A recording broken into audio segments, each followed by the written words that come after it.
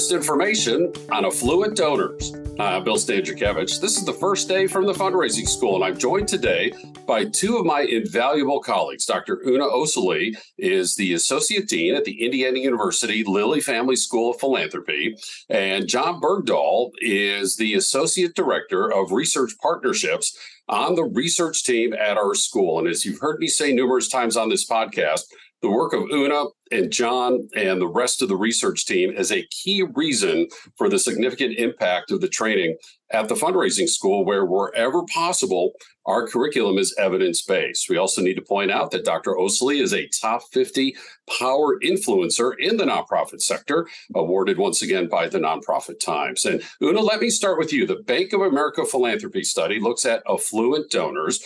What are some of the findings that really jump off the page for you from this year's report? Well, thank you, Bill. And I would say this year, one of the strong findings emerging from the report is that high net worth individuals, affluent Americans, remain committed to philanthropy. We see very high rates of giving among the wealthiest Americans, and that trend has continued. And I think the other finding that is also very encouraging is we've also seen an uptick in the volunteering results. As many know, during the pandemic, due to stay-at-home orders and social distancing, we saw a decline in volunteering. And I think one of the really encouraging signs from this year's report is that recovery in volunteering rates. John, how about for you? Can you help us define, first of all, who is an affluent donor in this study? What parameters were utilized? And what were some of the big picture takeaways for you as the data came available? Sure. So our definition for an affluent household is any household in which their wealth, excluding their home or wherever they live, is $1 million or more, or their household income is $200,000 or more. And so, which is why part of the reason why we go with affluent now instead of the high net worth. It's a little bit lower down classification's the idea. And as far as kind of the most interesting thing for me is sort of a broad narrative thing in which we saw in 2020, where we also had this study, the effects of the pandemic as a huge shock to the system of philanthropy and all sorts of these variables that we keep track of on a biannual basis going in crazy directions and everything, big spikes. And we were kind of curious to see what that would look like here in 2022 afterwards, and whether things would be all the way back to what they had been before, whether things were going to stay at where they were. And the answer is kind of in the middle for a lot of these things. Things like volunteering did raise from 2020, but it's below where it was in 2017. People are giving more due to issues rather than organizations than they did in 2017, but less so than they did in 2020. There's a lot of findings like that. So, John, if I could just stay with you for a moment, the giving from affluent donors down compared to 2020, which, as we've talked about with other studies, very unique because of the pandemic and an increase of awareness around social justice issues, but 14% higher than before the pandemic, right? Right. And, this is something that we also have seen in Giving USA a little bit too, where 2020 elicited a really tremendous surge of giving from across the spectrum, including from affluent Americans. And in 2022, in contrast a little bit, we had a lot of decrease in, that was the first year in a while where the stock market took a year-long hit, not just a partial one, but, even when people are doing their taxes in December, it was still quite a bit lower. And so, seeing it down from 2020 is not necessarily a surprise, but it was a relief to see that it was at least still up from where it had been previously. And John, are the destinations of these gifts remaining the same compared with past years? What did this year's study find? I think broadly speaking, yes, there's always a little bit of noise in studies like these as far as the destination goes. But the really big picture stuff remains true, where, religion continues to be a major destination point for giving, both at, a middle class level and, yes, even with the affluent level. It continues to be where a majority of the dollars we track in this study go. Or not a majority, rather, a plurality. But other things, higher ed did quite well. Basic needs is down from 2020, but still a considerable amount. So pretty similar, I would say, to what we've seen historically. No big shifts. Una, let's take a deeper dive into the data. What did this year's report find related to gender and giving from affluent households? Well, I think the results here are very compelling on the role that women are playing in advancing philanthropy. We found consistently that women influence decision-making around philanthropy.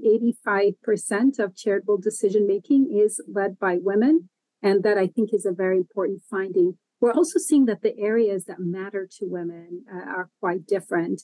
In particular, we see women paying a close attention to causes that matter to them, so the cause-based giving. We also see the importance of new areas of giving, racial equity giving, also climate being important to women. So in so many different areas, you could say women are helping really lead the way in areas of giving.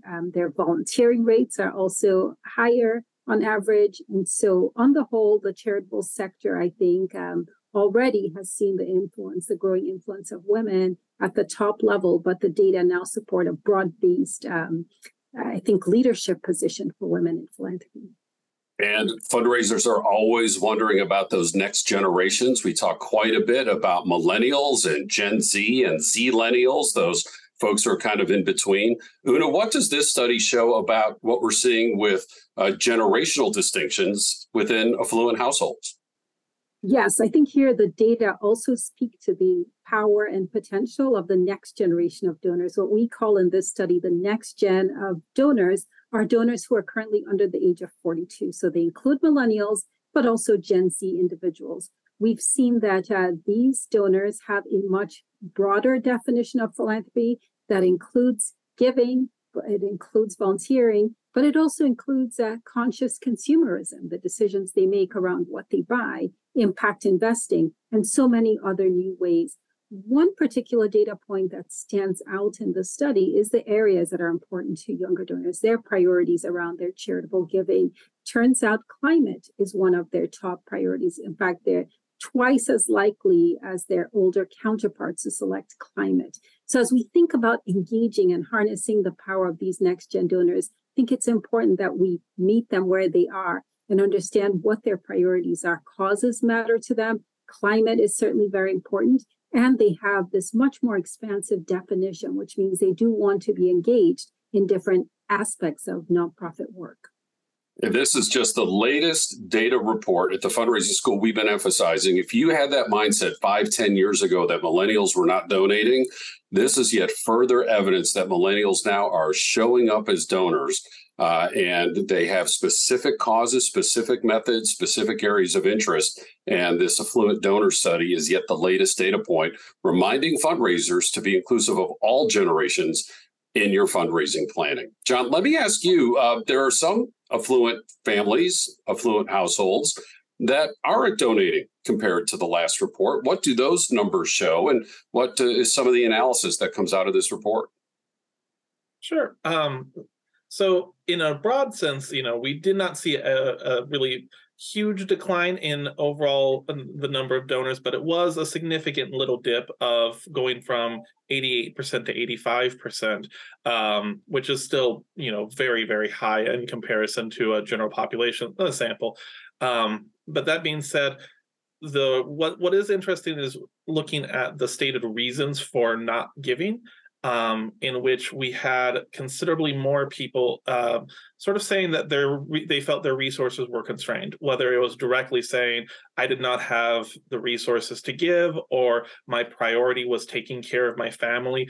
Both of those were up very significantly from prior years in terms of the stated reason for not giving.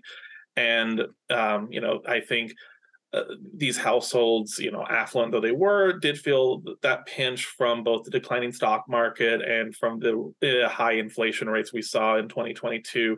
And these things probably contributed a little bit to, that decline in discretionary income, which is where so much of giving is coming from. Something to keep in mind when we're talking with all of our donors, including those who are in affluent households, that folks are generous. And the data here showing not when there's a decline that folks are unhappy with the nonprofit sector, there are other things happening with their wealth, with their family conditions are often the reasons why. Una, let me ask you a conclusion. What type of vehicles are affluent households using when they're making these gifts? Is it cash? Is it donor advised funds? Is it a wide range of vehicles that they're utilizing? What do the data show us? I think cash is still one of the key ways that donors give, but I would emphasize that over the time that we've been studying affluent households over the past few decades, high net worth households, affluent households are using a wide range of vehicles to make their charitable donations. Some of them are establishing donor advised funds, but beyond that, we're also seeing the impact of planned gifts, many making commitments around charitable giving and using a wider array of tools to achieve their charitable goals. And so important for fundraisers to pay attention to how those vehicles are changing and understand that different vehicles may be suitable or attractive to donors. So once again, meeting donors where they are on the kinds of gifts they want to make, whether those are current, planned, multi-year, but also understanding that the landscape is changing and there is a broad array of vehicles that are being used. Una, that is such great advice. So we need to make sure we have organizational readiness for fundraising wherever those donations are coming from: cash, areas of wealth, the donor advised fund, the family foundation, other items of value. Can we translate those quickly into a financial gift as our affluent households are finding those different ways of being charitable to nonprofit organizations? And again, at the Fundraising School and at the Indiana University Lilly Family School of Philanthropy, we emphasize that all donors are important.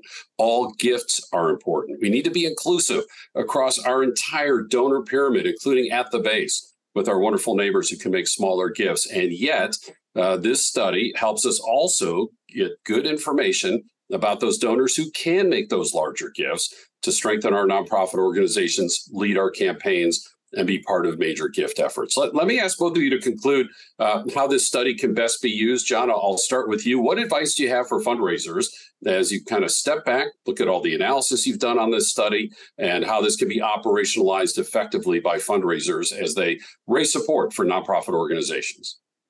Sure. I'll actually spin off of a point that was made earlier about the sort of next generation of donor, that millennial and younger.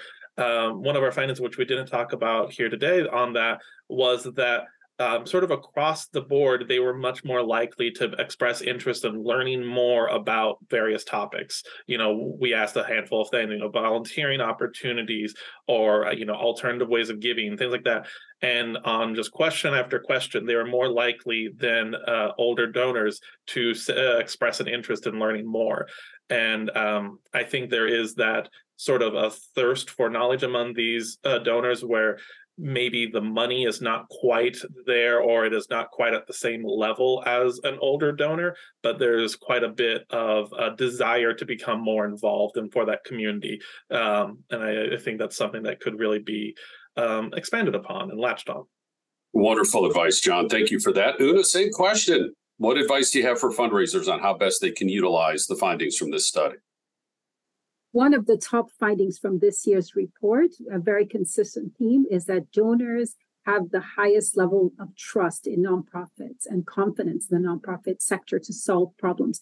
This is a great time for nonprofits to engage donors with that top finding in mind, to build the trust, to build engagement and authentic relationships with donors, because what we've seen is that at the present time, trust across all institutions tends to be low, but the nonprofit sector ranks the highest.